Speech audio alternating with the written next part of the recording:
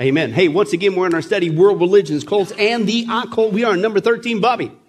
Charismatic Chaos. John, the tagline is can'tsee.com. That's right. But no, it's called The Untold History of the Charismatic Movement. We'll try again, Lord willing, next time. Give it up for John for just giving a shot and try. There went the, and give it up for Bob. What a guy. What a Christian. Right? I'm sorry you're wearing the chicken shirt, but we'll talk about that later.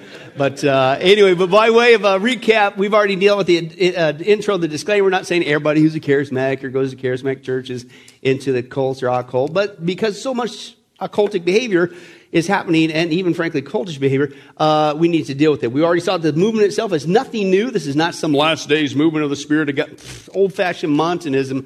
Early church had to deal with it. The gibberish aspect, that's nothing new. That's done in the cults and the occult, Hinduism. We'll see that again, Lord willing, tonight. Then we dealt with the big issue for a long time is the spiritual gifts, because that's one of the big rubs, the big differences between you and I, evangelical Christian versus what we call a charismatic Christian, is because of the gifts. They want to say that they're all in functions, and we took a look at it biblically for many, many weeks. Nope, some are permanent, yes, but some are temporary, okay? And then last time we began to take a look at the fifth thing, and that is the aberrant behavior that comes out of this movement. And basically what these are, their practices, behavior, things that they do, with all due respect, that they say that we need to be a part of, okay? Even though there is no biblical justification for them whatsoever. They're supposed to be spiritual. In fact, so spiritual that typically you and I are looked down upon because we are resisting taking part of this aberrant behavior. Okay, the first one we saw, of course, was slain in the Spirit, okay? And basically, that was our whole study last time. We saw that basically, taking a look at the evidence, it certainly is not biblical. Number one, you're either dealing with a bunch of chicanery, learned behavior, maybe both. And finally, if you do experience, oh, you weren't there, I had this special force, this power, and I just had this amazing. Well, I'm not saying you didn't experience a power, a touch, a jolt or whatever, but that doesn't mean it's from God. And what we saw, that was carte blanche, straight out of Hinduism with the Shakti pot, with the gurus laying on hands. Nothing's new. A lot of the terms that we saw that they use in the slaying of the Spirit, the new wine and all this stuff, it's straight out of Hinduism. But since people don't learn the Bible, and since people unfortunately don't even know about other world religions, hence why are we doing these studies, okay, they don't see they're getting ripped off. Right? They take Hinduism and just Christianize it, and somehow it becomes okay. But that leads us now to the next thing we're going to do, the next aberrant behavior that typically goes on in the charismatic movement, is the second thing, and once again, here's the phrase they try to justify, in the Spirit. Remember we saw that? In the Spirit, what's in the Spirit mean? It means under the control of, the influence of, right? But somehow that becomes the panacea to take this behavior and somehow say, in the Spirit, and it's okay. No, it's not. But here's the second one, and this is what we're going to deal with tonight. It's called drunk in the Spirit. Right? Drunk in the Spirit, okay, is what we're going to take a look at tonight, okay? This is very popular. Now, it's called drunk in the Spirit, or it could be spiritual drunkenness, if you're not familiar with it. But basically refers to a phenomenon, behavior, particularly in the Pentecostal or charismatic movement, of course. Now, here's what's supposed to be happening. Now, individuals are said to be experiencing intense momentary visions or even, listen, quote, possession by the Holy Spirit. Stop right there. When do we receive the Holy Spirit? At the moment of salvation. So when did he ever leave? Right? Never, right? So, and when do you get ever some other second work of the Spirit? No, as if you're missing some and then now later you got more of him. No, you've got all the Holy Spirit as his temple at the moment of salvation. The challenge, therefore, in true Christian maturity is he getting more of you. As you get out of the way, decrease, and yield, remember, walk, live, keep in step with the Spirit, then that's when the fruit of the Spirit begins to emanate, right? But they say that somehow they got possessed, if you will, by the Holy Spirit, right? And because of that, they say, here's what happens. They exhibit a range of behaviors resembling moderate to severe, I kid you not, alcoholic inebriation, i.e., they're really drunk. And it also includes unsteadiness, uncontrollable laughter, silly expressions, gestures that are verbal and nonverbal shouting, sudden intense fatigue, temporary unconsciousness. Okay? Now, this drunk in the Spirit or spiritual drunkenness, again, in charismatic Pentecostal services, usually happens at the prompting of a preacher or a so-called pastor, okay? And it is oftentimes done not just with an individual, it is done with multiple people all at the same time. Generally after, listen to the word here, transferring from one person to another via respiratory blowing, okay? I had an instructor, I kid you not, and this is honestly a lot of the reason why. He said, listen, when you're praying for somebody, okay, always take a piece of mint or a piece of gum. He said, especially if it's after lunch when you had that chili cheeseburger with extra onions, right? Because you're going to be tempted to think when you're praying for them, they fall over backwards, that they're slaying the spirit. He said, that was your bad, stinky alligator breath, right? So get some gum in your mouth, whatever. But anyway, so I don't know if that's what's going on with these guys. Okay, but supposedly this induces this, not just slaying the spirit, but now we're talking about drunk in the spirit. Okay, when somebody blows on them, or again, lay hands on them. Again, what we see last time. Laying hands on, and a, quote, transfer, where does that occur? That's old-fashioned Hinduism, man. Okay? If it's even real in the first place. But let's take a look, a sample of what they say you and I are missing out on, and or even resisting, that could really apparently make a big difference in the last days. But let's take a look. You now see and hear. They heard them speaking in tongues, but what did they see? For them to think they was drunk, they must have thought they was drunk. They were acting like drunks.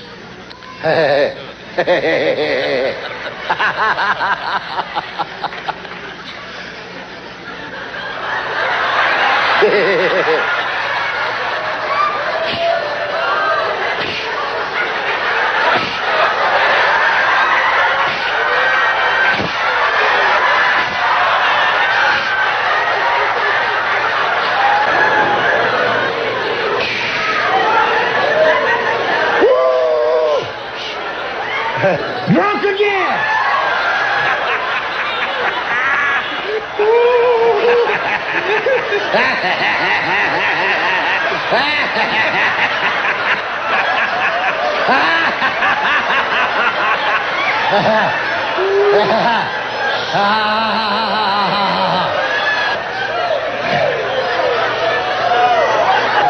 Drunk again!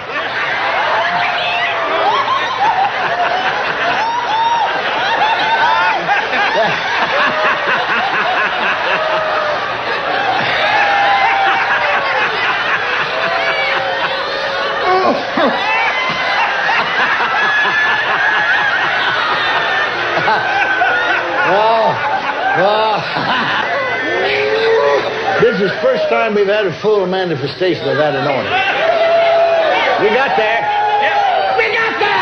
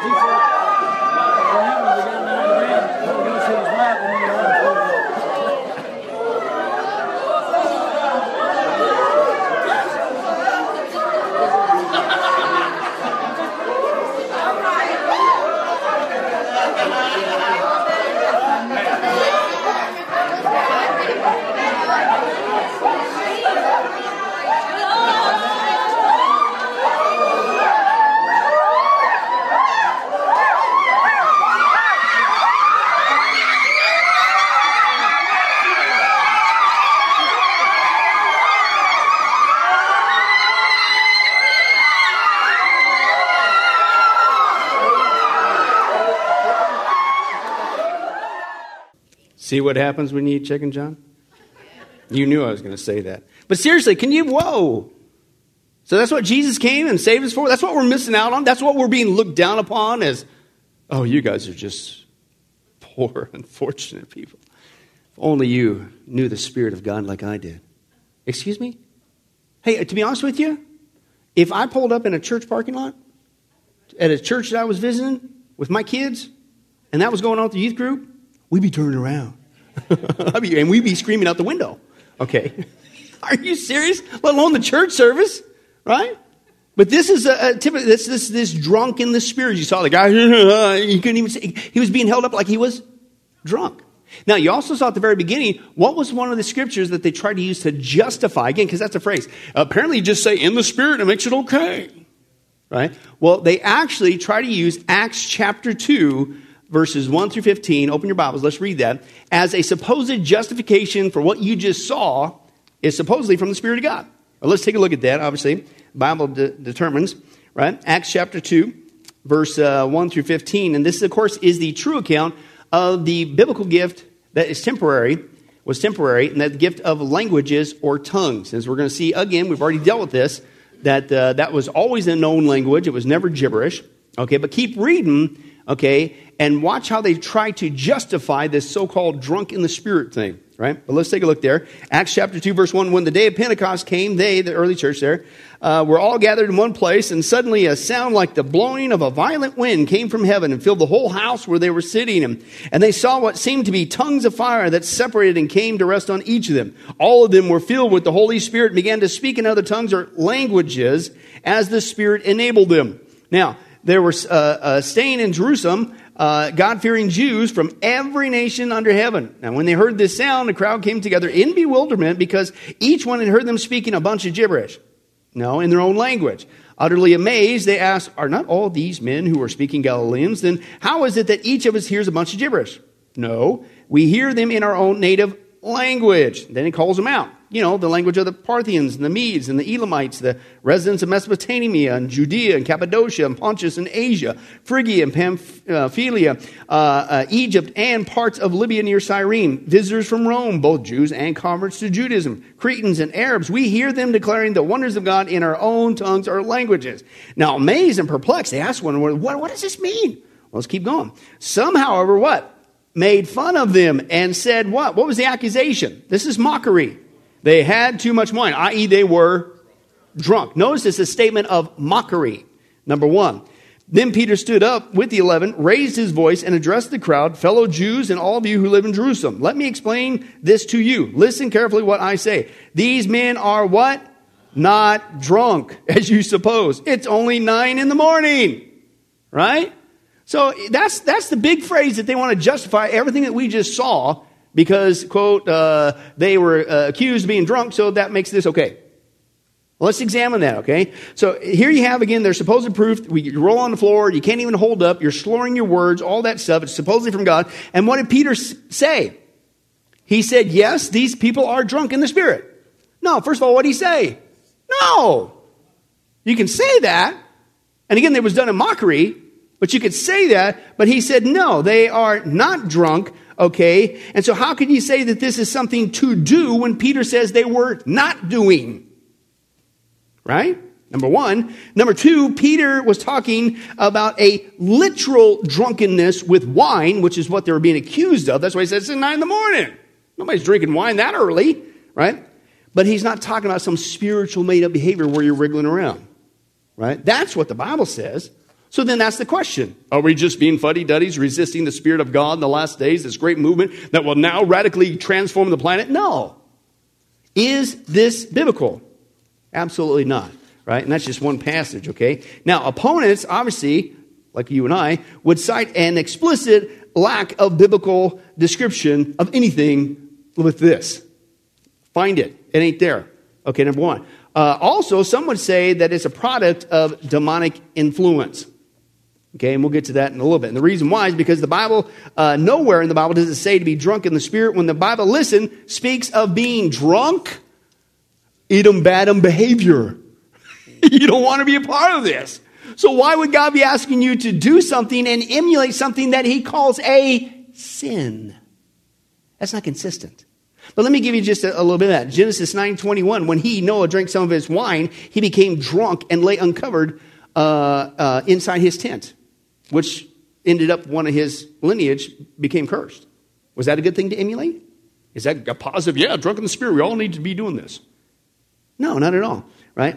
1 Samuel 1. How long will you keep getting drunk? Get rid of your wine. 1 Samuel 25:36. When Abigail went to Nabal, he was in the house holding a banquet like that of a king. He was high in spirits and very drunk. Was that a wise guy? No. He was called a fool, if you read the scripture, right? 2 Samuel 11 says, and David's invitation, he ate and drank with him Uriah, and David made him drunk. Why? So he could have a great spiritual experience and improve the relationship? No, this is one of the unfortunate big sins of David, so to speak, when he got him drunk on purpose okay, which is bad because now he can't think straight and David was trying to kill him. Not a good thing, right? 1 Kings 16, Zimri, one of the officials who had command of half of his chariots, plotted against him. Eliah and Tisra at the time was getting drunk in the home of Arza. 1 Kings 20, they set out at noon while Ben-Hadad and the 32 kings allied with him, they were in their tents getting drunk as well. Let's go to Proverbs. I'll just give you a few of them. Proverbs 21:17. He who loves pleasure will become a poor man. He who loves wine and oil will not become rich. Proverbs 23:21. For the heavy drinker and the glutton will come to poverty. Proverbs 23:29-30. Who has woe? Who has sorrow? Who has contentions? Who has complaining? Who has wounds without cause? Who has redness of eyes? Those who linger long over wine. Those who go to taste mixed wine. Proverbs 20:1. Wine is a mocker. Strong drink is a brawler. And whoever is intoxicated, quote, is not wise. Anybody starting to see a pattern? Right? And again, let's just take a look at the New Testament. Luke 12:45. But suppose the servant says to himself, my master's taken a long time in coming, and begins to beat the manservants and maidservants and eat and drink and get drunk. Was that a good servant? No, not at all. 1 Corinthians 11, for as you eat, Paul says to the Corinthians, each of you goes ahead without waiting for anybody else. One remains hungry, another gets drunk. That was communion. And it says there, that's why some of you have fallen asleep or died. God judged them. How dare you do that? You're not only getting drunk, you're doing it during communion? That's what the scripture says. Not a good thing. Ephesians 5:18. I love this. Do not get drunk on wine, which leads to debauchery. We'll get to that in a second. Instead, be filled with the Spirit. There's that word there again. It means to be under the control of. You want to be under the control of under something? Let it not be alcohol. Paul says, let it be the Spirit of God. Right? And then 1 Thessalonians 5:7. For those who sleep, sleep at night. Those who get drunk at night. So, again, that's just real quick. We can be here all night talking about that. Right? But what does the Bible say about getting drunk? Is it something we should emulate? Is it something good? Is it, wow, you are so spiritual. Look how drunk you are. You amaze me. You must be a Christian. Wow. That's exactly what we see in Jesus. And we're supposed to be followers of Christ. So again, here's the irony. It's like the common sense question. Wait a second. Have you ever thought about what you're saying here? Why would God ask us, and then you even throw the pressure on top, because you're not doing this, you're not as spiritual as me. But why would God ask us to emulate a behavior that he clearly says is dangerous, dumb, not wise, and leads to debauchery? That doesn't make sense. It's because it's not scriptural, folks. That's why. The only place in Scripture that alludes to the idea of a, quote, spiritual drunkenness, in case somebody ever wants to throw this one up, it's Isaiah 29:9-14. But if you read the context, it refers to God's judgment upon sin and apostasy. So even there's no way you can justify that. False teachers who promote being, quote, drunk in the Spirit, again, they refer to Acts 2:13. As you saw in the context, it has nothing to do with what's going on there, okay? On the day of Pentecost, the apostles were preaching the gospel, and some in the crowd said they've had too much wine. The accusation was a mockery, and Peter flatly denied any hint of inebriation. Yet, the charismatic movement teachers take this jest from an ungodly crowd and use it as evidence that that's what we need to be doing. How many guys would say that probably patterning your life after an ungodly crowd, not a good thing to do? And that's the basis for this. And again, this is why we're dealing with this aberrant behavior. We've dealt with this scripturally and whatever, and the Bible does talk about spiritual gifts and all that stuff. We just got to see which one's working today and which one's not. But this is stuff that's not even in the scripture. But they try. It's just this weird aberrant behavior that kind of goes with the whole package. And then somehow we're looked down upon because we don't play with it. Okay, it's sad and it's unfortunate. The Apostle Paul wrote, be very careful then how you live, not as unwise, but as wise, making the most of every opportunity because the days are evil. Therefore, do not be foolish, but understand what the Lord's will is. Again, do not get drunk on wine, which leads to debauchery. Okay, instead be filled with the Spirit. Paul says getting drunk is akin to our old way of life with its worldly serving and self-serving desires. This behavior is debased and it leads to debauchery. Romans 13, real quick turn there. Let me just give you another passage to chew on, right? Romans 13, of course, was written to the Romans. You guys are on the ball. Romans 13 and verse 13 and 14, real quick, right? But Paul, again, he's obviously reiterating this as he has already said elsewhere. But verse 13 there, he said, let us, who's us? Who's the context of us? Christians, the church, right? Let us what? Behave what? Decently. I mean, not drunken on the floor, wasn't around, passed out? No, he says decently, right? As in the daytime, not in orgies and what? Drunkenness, not in sexual immorality and debauchery, not in dissension and jealousy. Rather, what are you supposed to be doing? Clothe yourself with the Lord Jesus Christ and do not think how to gratify the desires of the sinful nature. In other words, guess what? It ain't all about gratifying your own self-pleasure. And that's what this is. I come to, quote, a so-called church service or a church conference so I can have an experience. That's selfishness. That's trying to gratify selfish sin nature. It's about me. Listen. One guy said God has been turned into the divine Prozac. That here it is, the creator of the universe, and he just exists to make me high, like a drug. I get choked up thinking about it too. It's just crazy. But people would wow, you got to be kidding me, right? Now, the word debauchery, of course, in the Greek means lawlessness, insolence, and unimaginable behavior. What's going on there? That's debauchery. That's unimaginable behavior. But somehow it's spiritual because you just said, in the Spirit. Don't buy it. Don't buy it. Paul deliberately contrasts the state of drunkenness, i.e. a loss of the control, with self-control, i.e. the indwelling Spirit, right? We're to clothe ourselves with Christ. Did Jesus ever do that? And how's that putting on Christ? It's not. Okay, God wants every aspect of our lives as believers to be under complete control of the Holy Spirit. This does not come by drunkenness, and it does not mimic its effect. And again, why would God ask us to do something that he calls sin? And act like it, and mimic it, and then call it spiritual? Do we have adultery in the Spirit? Really? Hey, how about thievery? Robbing a bank in the Spirit. That's what I'm doing. Ha, ha, ha, ha, ha. Yeah, you'll be chanting that all the way in the back of a paddy wagon. But, I mean, think about it. Pick a sin, right? Hey, it was nothing but lying in the Spirit.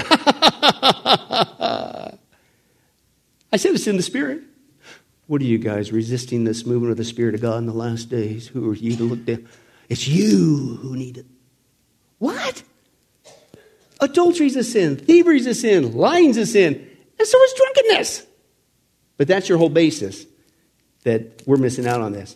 Actually, one guy said, acting drunk and blaming it on the Spirit of God is sin.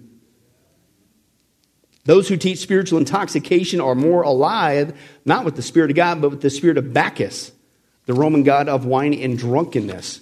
Okay, we saw that before, which also came from the Greek god Dionysus, which was the Greek god of frenzies, festivities, spiritual ecstasy, wine, and alcohol in general. So if there's a spirit behind it, it ain't from God. That's the old Roman Greek gods, right? That's what they did when they got together in their occult gatherings. We're not supposed to emulate that, right? Being filled with the Spirit is not some ecstatic or emotional charged experience. It is not a heavenly high or a spiritual buzz. Being filled with the Spirit is a steady submission of one's life to the glory of God, right? 1 John 3:24, those who obey his commands, God live in him, and he in them. And this is how we know that he lives in us. We know it by the Spirit he gives us, right? I don't see Jesus doing none of that stuff, right? We know that he's in us by our behavior, by his Spirit. And his Spirit is to produce holiness. His Spirit is to get us to bear fruit of the Spirit, to be Christ-like, to clothe ourselves with Christ, to be like Christ, to act, to speak, to behave like Christ. Not that. And how cheap does this make the cross of Christ? That Jesus came just so I can get goosebumps on my goosebumps and I can have an experience and put on a big show and pass out and act like I'm drunk. That's what he went to the cross for? That's what's going to win the lost? That's what's going to lead people to Jesus? No.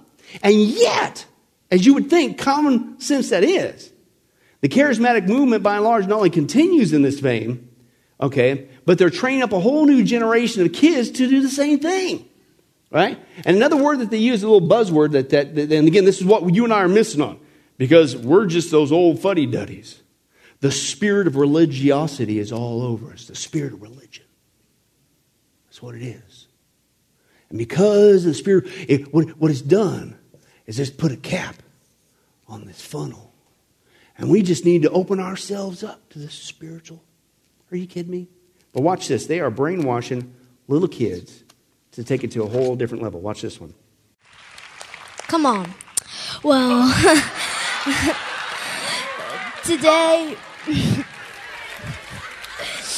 tonight I'm going to be preaching about receiving the blessings.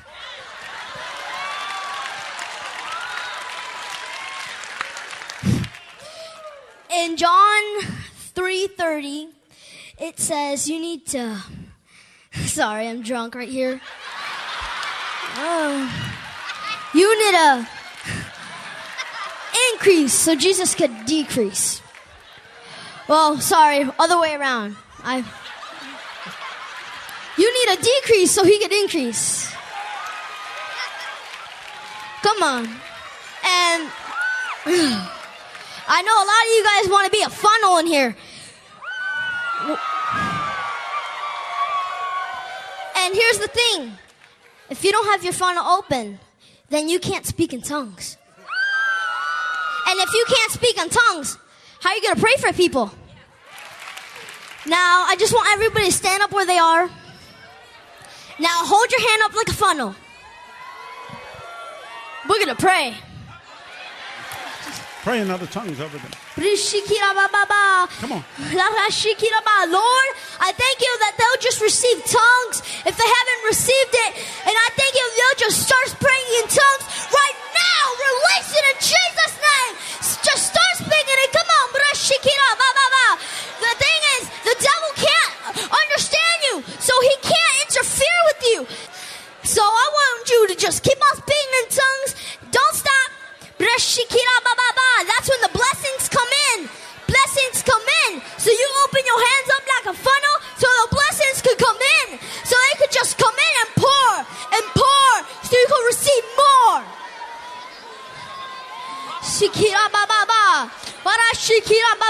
And I know a lot of you guys need blessings in here. New house, new car. Jesus' name. I see it over there, right here, over there, right there. Come on, over there. Just release, Lord. Do your work. Do your work in their heart in Jesus' name. You can start dancing. You can start running. Come on. It's free. We're free in here. Come on. This is a house of God. You just want to shout. You want to scream. Let's go. Woo! That's right. Where do you even start with that? First of all, should you have a little girl being the preacher? No. Should you have a woman preacher? No. We'll get to that again eventually. But that's commonplace with their teachings. Can you pray to have somebody to get the gift of tongues? No. First of all, the gift of tongues aren't even functioning for today, right? But even if you want to say they are, can you pray to have it happen, right? Even if it was done, okay, if it was functioning in an actual service, if it was functioning today, what's the Bible say how you're supposed to do it? Everybody bust out in it? No. It's supposed to be done in accordance with it, without confusion, one at a time. And if nobody can interpret, what are you supposed to do? Shut your mouth. Did she also say that by speaking in tongues, the reason why it's a bunch of gibberish and we can't hear it, which, by the way, it's always a known language, we saw the text again tonight. That was a bunch of gibberish. But what's the rationale? She says, well, if I speak, I know you can't understand me, that whatever she was whipping out. And notice it was very repetitive. I always thought, well, if this is really the Holy Spirit, you think he'd come up with something new once in a while, right? But anyway, but she said the devil can't hear you. Remember we did that? There's supposed to be some secret language to the devil. What? As well as what? She was drunken. This is a whole generation. I'm sitting there looking, not just her, but those other kids, and they're into it. That's the next generation, folks. Now, let me throw on a little bit of Bible prophecy for you. When the Antichrist shows up with the false prophet, who the Bible says they're going to appear on the scenes in satanic power with what? Lying, false signs, wonders, and miracles. That generation is going to eat it up. Because it won't be chicanery. It won't be learned behavior. It will be a satanic power. There's going to be things that look like miracles, and these people, oh yeah, that's got to be the Spirit of God. No, that's the Antichrist. One guy says, sloshed in the Spirit, it's time to get sober. He said a few years ago, a traveling charismatic minister from the West Coast passed through Florida, where I was at, to conduct a series of renewal meetings. I never heard of the guy, but the rumor was that he carried a special anointing. It was unique, that's for sure, especially when he took to the microphone, slurred his words as if intoxicated, leaned into the pulpit as if he were about to fall over. Then in some bizarre spasms, he would shout something that sounded like Walla Walla Bing Bang. He said his message didn't make sense, but if he had just said ding dong or yabba dabba doo over and over, some people in the meeting would have run to the front of the room and swooned over it, even though he never opened his Bible during the message. They wanted what this man claimed to possess, a, quote, anointing, to become drunk in the Spirit. Some people began to manifest what looked like seizures during these renewal services, and bizarre behavior was defined as a manifestation of the Spirit. Some pastors even encouraged the wobbly saints to find designated drivers if they felt too drunk to operate a vehicle when it was time to go home. Meanwhile, some worship leaders introduced Holy Ghost drinking songs that encouraged people to slosh around in the joy of the Lord while uncorking more of his, quote, new wine. Where do we hear that phrase came from? Hinduism, right? The spiritual drunkenness craze led to other charismatic fads, including the strange teachings. We'll eventually get to this guy, a guy named John Crowder. He's a confessed new mystic. He compares the infilling of the Holy Spirit to smoking marijuana. Remember at the very beginning, that little clip I showed you? That's John Crowder, okay? And the Jehovah Wana is what he calls it, amongst other terms. He's from Santa Cruz. He calls his meetings, he's supposed to be a Christian, slosh fests. He refers to himself as a bartender for God. He teaches that God wants all Christians to continually be drunk in the Spirit. Now, what kind of a witness? Wow. And he provides resources to help you do just that, including electronic recordings that will help you, in Crowder's words, trance out, and a teaching that encourages stigmata and levitation. Wow. Now, that's called an altered state of consciousness. Okay, and Lord willing, we'll get into that probably in the next study as well. With all this emphasis on Holy Ghost intoxication, did anybody notice that the Bible clearly commands us to be spiritually sober? Not only is drunk wrong, but the Bible says the exact opposite. You need to be sober, right? Right? Numerous references from both Paul and Peter, but ye be sober in all things. Paul's admonition to Timothy, let us be sober. Peter hammers home the point, prepare your minds for action. Keep sober in the Spirit. The end of all things is near. Therefore be of sound judgment and sober for the purposes of prayer. To be sober can be defined as to show self-control, to be sane, to be rational, to be free from excess or extravagant. And when I look at, listen to this, when I look at our nation today and the state it's in, when I consider our spiritual challenges, it is obvious that the last thing we need are Christians who are so sloshed in emotional euphoria that they cannot pray intelligently or work diligently for Christ. This is not a time for God's people to be incapacitated. We need to be thinking, planning, strategizing, researching, building, and asking the Holy Spirit to fill us with His wisdom. The Holy Spirit is not going to fill us so we can act like giddy freshmen at a frat house keg party. So let's put childish things behind us. It's time for us to grow up and sober up. Amen. Now, there's a second thing that kind of goes along with that. Okay, as you saw a little bit there, kind of a tandem thing. And that is what's called holy laughter. And again, see, that's the thing. Nothing wrong with laughter, right? But that's not what they're talking about here. One of the side effects, apparently, of being drunk in the Spirit is you cannot stop laughing. And apparently, what makes this okay is not just the phrase in the Spirit, but it's holy. Did you know that there's churches today that practice full-blown yoga? We dealt with this extensively in our 8 weeks, 6 weeks in Hinduism and 6 weeks in Buddhism, right? So if you haven't seen it, go check it out. Okay, but really, so again, yoga means to yoke. When you're going through the movements of yoga, you're emanating the movements that will hopefully connect you with the Hindu deities. You're yoking with them. That's what that word yoga means. How many guys would say that yoking yourself with a Hindu deity, which would be a demon, is not a good thing to do? And it gets you into an altered state of, right. But the churches today who are promoting that in the church say, oh, no. This is not just yoga. This is holy yoga. Okay. No. Would you guys back off? You guys are extremists. It's just holy adultery. That's all it is. No. You cannot take me to jail. And what are you guys getting all wigged out? All right, so what? So I stole all the money from the collection plate. It's holy thievery.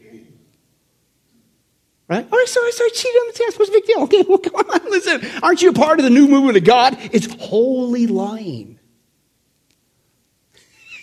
No, it's ridiculous, right? But somehow people don't stop. Whoa. Okay, just because you call it holy doesn't mean it's from God. And you're going to see that clearly with this next thing, right? Holy laughter. Again, this is a term used by the charismatic community to describe now this behavior in which individuals, often when they're slain in the spirit or drunk in the spirit, supposedly, it's a spontaneous laugh during their church meetings, right? Many people claim that this is certainly from God. And again, it's something that you and I need to experience if we're going to be a part of this new movement in the last days. Now, I'm going to give you two examples of this. They're pieced together here in this video. One is from IHOP, and again, we're going to get into them in big detail. IHOP, International House of Prayer out of Kansas City. Okay, big problems. Okay, the second one is Bethel. Okay, and you wonder why we're not singing Bethel music anymore. Bethel, you're going to see this, and this is one of their things. And again, what they do, and the reason why we're putting a stop on that music is we also want to be consistent in our behavior here at Sunrise, is because they often use music to seduce, as you're going to see with your own eyes, young people with the music first. And granted, could be good. I'm not saying all their lyrics are good. But granted, it pulls people in, and then they introduce them to this stuff. So we don't want to have a part of that. But the first one's IHOP. Second one is from Bethel. And again, we're going to get into both of those entities much later, Lord willing, in our history section. But here is what we're missing out on, this holy laughter thing. Let's take a look. Oh, the Lord is so good. Just when the awakening broke out, we were made to come here. You were made to come here? Well, not on the Wednesday. We all came because it was our Sabbath, and we were all excited. So we came to see what was going on, and I've never seen anything like this before or even heard about it, and I didn't know that the Lord could work like this. So you never did this kind of thing before? No. Had you ever seen it before? No. You've never seen this kind of manifestation of the Holy Spirit that you're now experiencing? Yeah. No. You never had? No. Oh, yeah. And then... Because you haven't stopped shaking since you've been on the platform. Before the platform. She was sitting over there shaking for the last 2 hours. Yeah. So this is all, like the last 2 months, this is brand new to you, what the Lord is doing. Yeah, I grew up in a Methodist church, and... So did I, by the way. I grew up in a Methodist church. So did I.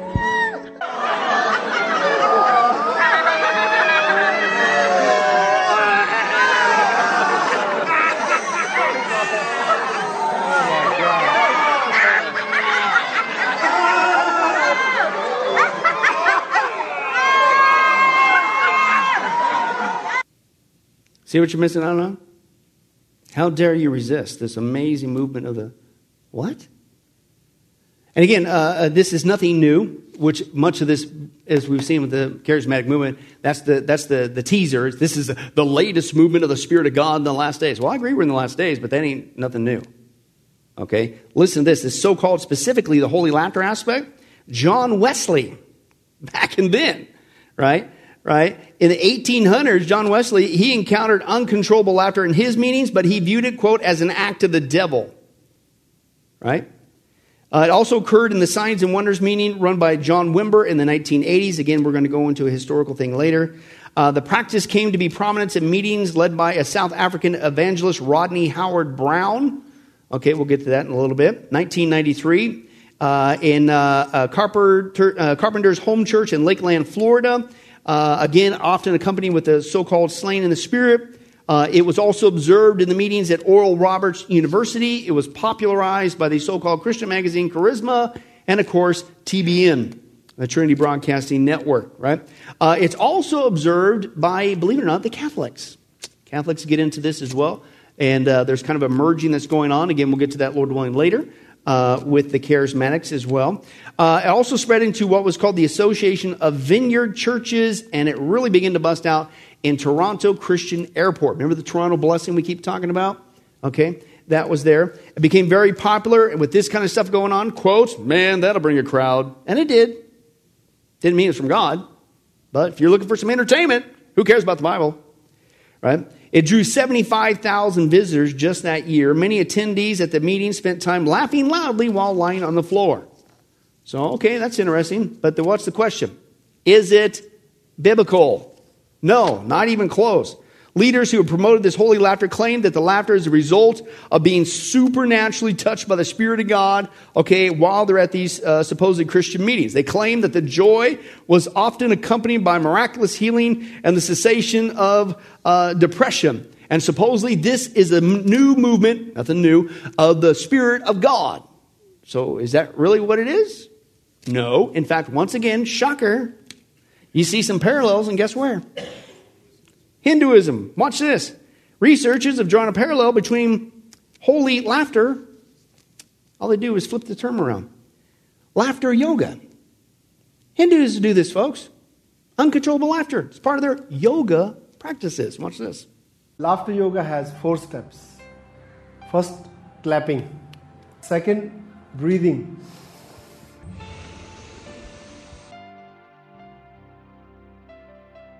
Third, childlike playfulness. And fourth is laughter yoga exercises. We always start our laughter session with greeting laughter. In India, we greet like this, Namaste laughter. Namaste means you and I, we both are one. And let's laugh.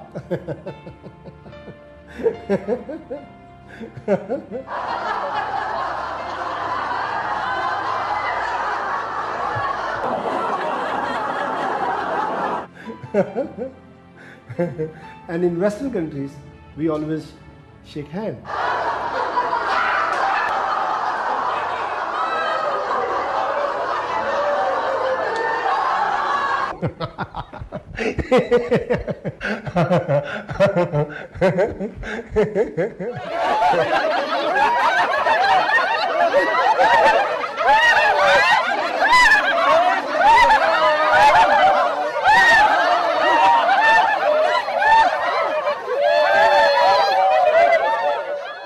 Introduce myself. I'm going to tell you my name and we'll all laugh hysterically.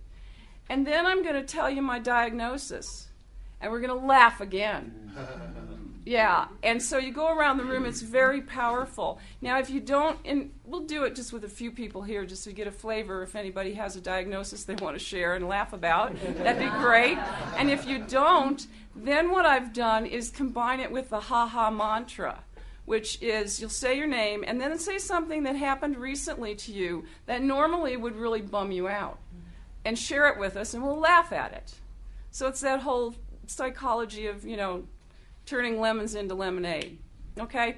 So and I always start and say, here's how it looks. So, my name is Gita.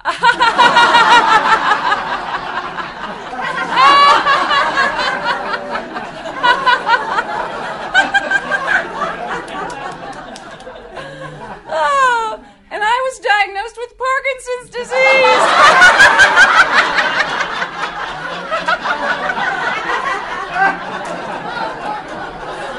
Very good, very good, yay! Not good, no. What? But this is nothing new. Who's doing this? Shocker, who do we keep going back and seeing the same parallel with this movement? Amongst New Age, but it always goes back, for some reason, Hinduism. Wait till we get to the history, you'll see why. Right? But one of the obvious arguments against this so-called holy laughter, again, is found in Galatians 5. Right? But the fruit of the Spirit is love, joy, peace, patience, kindness, goodness, faithfulness, gentleness, self-control. Against such thing there is no law. If self-control is a fruit of the Spirit of God, then how can uncontrollable laughter be a fruit of the Spirit? Polar opposite, once again. Revival leaders claim that being filled with the Spirit means that we are being tossed about uncontrollably by the whims of the Spirit. But the idea that God would make people act drunk or laugh uncontrollably or make animal noises as a result of His Spirit's supposed anointing is exactly opposite the way the Spirit acts according to the Bible. Nowhere in the Bible you're going to find that. The Spirit described is the one who promotes self-control within us, not the opposite. Now, in light of these things, okay, listen to what Paul says again, 1 Corinthians 14, when he's talking about the gift of tongues, again, languages, in 1 Corinthians 14, when it was in existence. But he clearly said, for God is not a God of confusion, but of peace, as in all the churches in the saints. The same could be applied to holy laughter. Again, he says, let all things be done for edification. Not self-edification, but for the whole church. God makes it clear that He does not want an atmosphere within the church to be one of confusion and meaninglessness, but one of knowledge and edification. Right? Therefore, holy laughter would fall under the category that is not edifying to the body of Christ and therefore should be avoided. Furthermore, uncontrollable spasms of emotion are contrary to the nature of the Holy Spirit. Again, it is advisable, therefore, not to look at holy laughter as a means of growing nearer to God, nor as a means of experiencing His Spirit. And yet, somehow, you and I are looked down upon as, you poor little spiritual wave shoe. You just don't know what you're missing. In fact, if you were mature like me in the ways of God, you could do that. I don't want to do that. I want to become a disciple. I want to be like Jesus, who actually went out and made a difference in the world. With all due respect, not freak them out. Right? That's not how you're going to win souls to Christ. That's nothing that Jesus did. And if you're going to be a follower of Christ, what in the world are you doing? Oh, by the way, it's not about you. It's not about getting goosebumps on top of your goosebumps. It's not about self-education. None of it's about self. What's Jesus say? The first thing, if you're going to be my disciple, what's the first thing you got to do? Deny yourself. And then come pick up your goosebumps, your experience. No, your cross, which is an instrument of suffering and death. Denial of yourself, of the enemy, of this wicked world system. And it says there, and come follow me. In the Greek, it's in the continuance. And so it literally says, you deny yourself, pick up your cross, and come follow me so as to make it a habit of life. That's to be our habit of life. Is to be willing to emulate, to follow Jesus Christ. And what He says and does, He never did that. And then somehow that's more spiritual. That's even a mockery of what it means to be a disciple of Christ. But critics are saying that this is obviously, it's either you're going to be dealing with something with obviously chicanery, bunch of baloney. I think a lot of it, of course, is learned behavior. Well, because again, they shoved you down, or that's what sister so-and-so, brother so-and-so did, so you don't want to stand out like a sore thumb, you better do it too. I really do think a lot of it's that. But, because it's pressure. You're ostracized. Or you're forced to do it, right? Or, I do think there is a spirit behind it. Some of these things. Especially when you see the people jerking. In Hinduism, it's called kriyas. That's not a good thing. That's a sign that the Kundalini spirit, which is the snake spirit, is taking possession of you. And that ain't the Spirit of God. Lord willing, next time we'll get into that spirit and explain that in more detail. But let's take a look at where this is really coming from.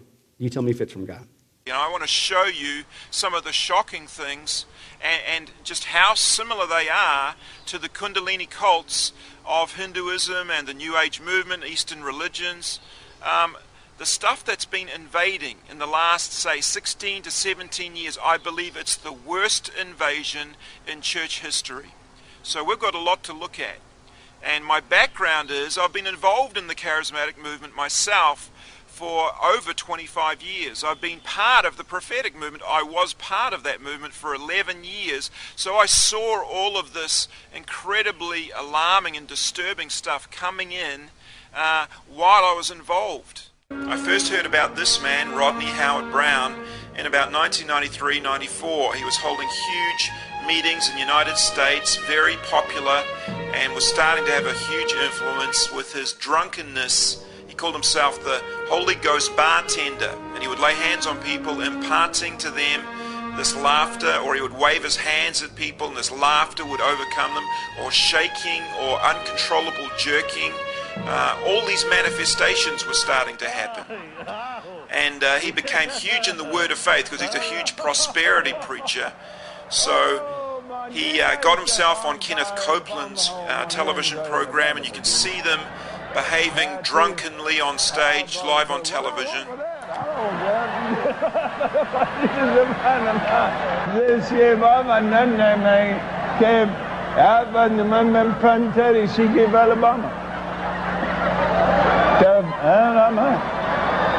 Here's Rodney Howard-Browne imparting this spirit of drunkenness and laughter into some of the biggest leaders in Tulsa, Oklahoma, the biggest word of faith, prosperity teachers. A guy called Randy Clark came down, saw what was happening, got this impartation through the laying on of hands, got this anointing himself, and he took it into the Vineyard movement. Now here is Todd Bentley explaining how Randy Clark brought this in. He received a spark of the anointing in Tulsa and in Lakeland, came down, and just weeks later God used him as the fire starter for the Toronto outpouring and the Toronto blessing in January 1994. And we have here tonight Randy Clark, and I asked him to come out, dear Randy, because I know you're a fire starter and you've been lighting fires all over the world. So it entered into the Toronto Airport Vineyard Church. And so it became known as the Toronto Blessing, went worldwide under that name, the Toronto Blessing. Everybody knew what that was about. People falling down, acting drunken, laughing hysterically, shaking uncontrollably, or jerking backwards and forwards, their head shaking back and forth, people even roaring like lions, people making animal noises. You know, this stuff had not been seen in the church. I mean, it may be in a tiny way on the fringes. This stuff had never been seen in the church on this scale before, and it invaded worldwide.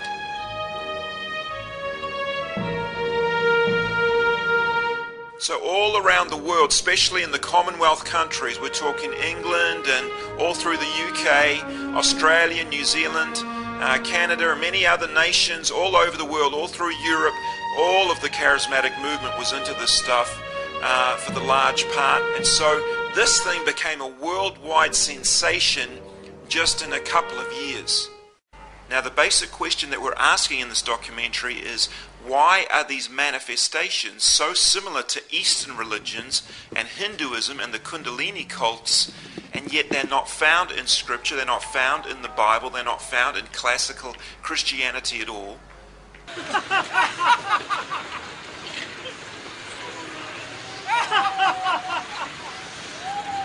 Of course, in Hinduism, one of the most common ways of experiencing a Kundalini awakening is through a guru placing his hand upon your forehead. This is called Shaktipat.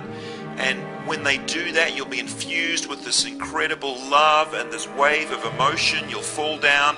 There'll be all these manifestations, maybe animal noises, joy and weeping and shaking. This is a Kundalini awakening, and amazingly, it is exactly the same as what we have been seeing in the Toronto Blessing. Now, one of the very clearest signs of a Kundalini awakening has always been these Kriyas. You see this woman involved in the New Age movement. She's walking along exhibiting these Kriyas happening, involuntary jerking motions. And the staggering thing about it is that we are seeing again and again and again these exact same type of Kriyas right through the Toronto movement. This has always been one of the clearest signs of Kundalini that we know of.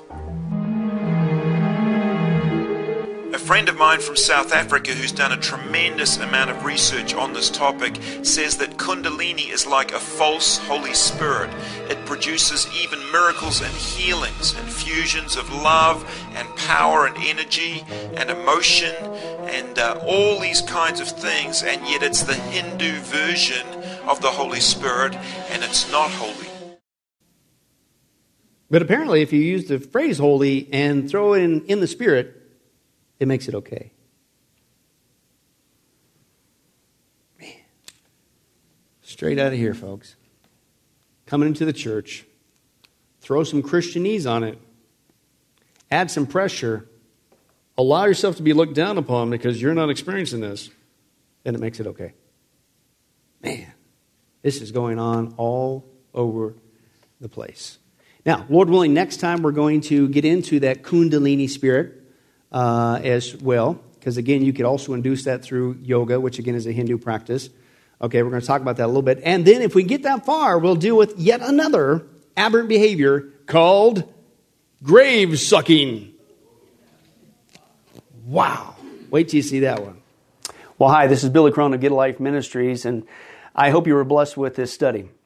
But in closing, let me ask you one final question. If you were to die today, are you sure that you go to heaven and not hell?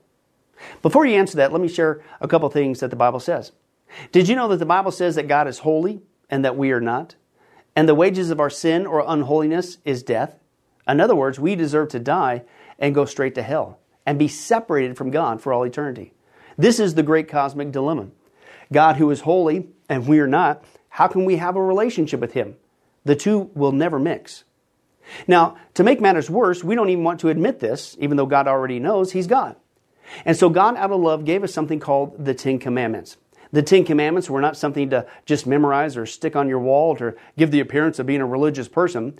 The Ten Commandments were God's divine X-ray, if you will, into our heart and soul to reveal this truth that we need to admit. And that is this, that God is holy and that we are not. We are disqualified for heaven. So let's take a look at that divine X-ray that God's trying to get us to realize.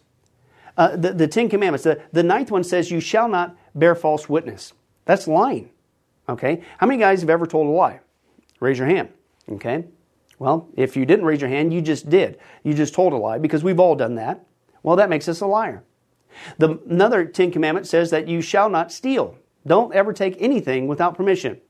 How many of you guys have ever done that? Well, you guys already said you're a bunch of liars. All of our hands should have went up on that one. If we're being honest, God already knows. Folks, we've all taken something. We've stolen something, right? That makes us a thief. Another Ten Commandments says that you shall not use the Lord's name in vain. He's not just holy, even His name is holy. Hey, folks, let's be honest. If you can believe it, even the name of Jesus Christ has been turned into a common cuss word. Well, the Bible says that's a sin of blasphemy. Now we're a blasphemer. The Bible says you shall not commit adultery. And Jesus said, here's His standard. Even if you look at another person with lust in your eye, you committed adultery in your heart. Wow, so now we're an adulterer. The Bible says you shall not murder. And you might think, well, hey, at least I haven't done that one. Really? Again, the Bible says that the sin of hatred, wishing somebody was dead, okay, that's the same thing. It's akin to the sin of murder. It's just you pulled the trigger in your heart, but God sees the heart. Hey, folks, that's just 5 out of 10. How are you doing? You still think you're going to get to heaven on your own? You still think that you're qualified, that you're holy like God, and you could bridge the gap and have a relationship with Him forever? I don't think so. I mean, what did we just see? You're going to stand before God, and so am I. We all are. And we're going to have to give an account for who we are. Hey, God, let me in. I'm a liar. I'm a thief. I'm a blasphemer. I'm an adulterer. I'm a murderer. And the Scripture is very clear, folks. Such people as these will not inherit the kingdom of God. We're in trouble. But folks, here's the good news. The Bible says that if we would just admit that, that's the first step. To admit that God is holy, that I'm not, I'm disqualified for heaven, I need a Savior. If we would admit that and then ask for the Savior to save us. That's what God was doing with Jesus. God gave us His Son, Jesus Christ. He took the death penalty in our place so that we could be completely forgiven of everything we've ever done and be made holy through Jesus so that we can now have a relationship with God both here and now and forever in heaven. We can become qualified. The word that the Bible uses is a word called pardon.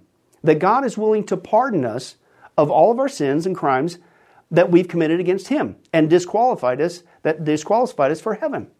Right? And we've actually seen this work in real life. For instance, there's been people who have committed crimes, gone to court, the gavel's been passed, the judge has said, hey, listen, we all know you're guilty, you even admit you're guilty, and for your crimes, you're going to not just jail, you're going to await in jail to go to the death penalty. And did you know that there actually is a way that somebody could get off of death row? It's called a pardon. The one in the authority, the governor, can grant what's called a pardon for that person's crimes, and they literally can go free. Not because of something they did, because the deeds are already done, you can't undo it. Not because they tried to clean up their act while they were stuck in the jail cell, because that doesn't change anything. But simply out of mercy, the person who has the authority can give them a pardon, and they can go free.